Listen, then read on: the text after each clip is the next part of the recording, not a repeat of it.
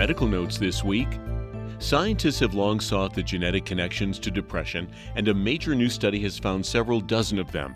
The study in the journal Nature Genetics has identified 44 genomic variants associated with depression, 30 of them totally new discoveries. Researchers say the more of these variants a person has, the more likely they are to have depression. Many of the genes are also linked to other disorders such as schizophrenia, bipolar disorder, obesity, and sleep disorders. Scientists call the study a game changer.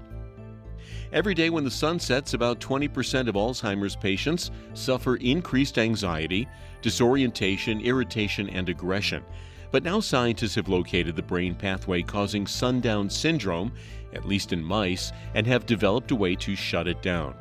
They say the circadian rhythm disorder in humans is very similar, and they hope to use the protein tool they've developed to stop the disorder in mice in the same way.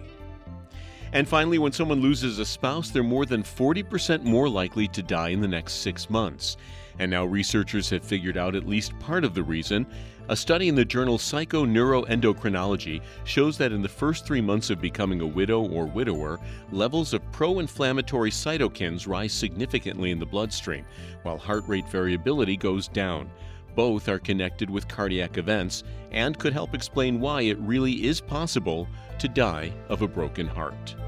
And that's Medical Notes this week. More in a moment.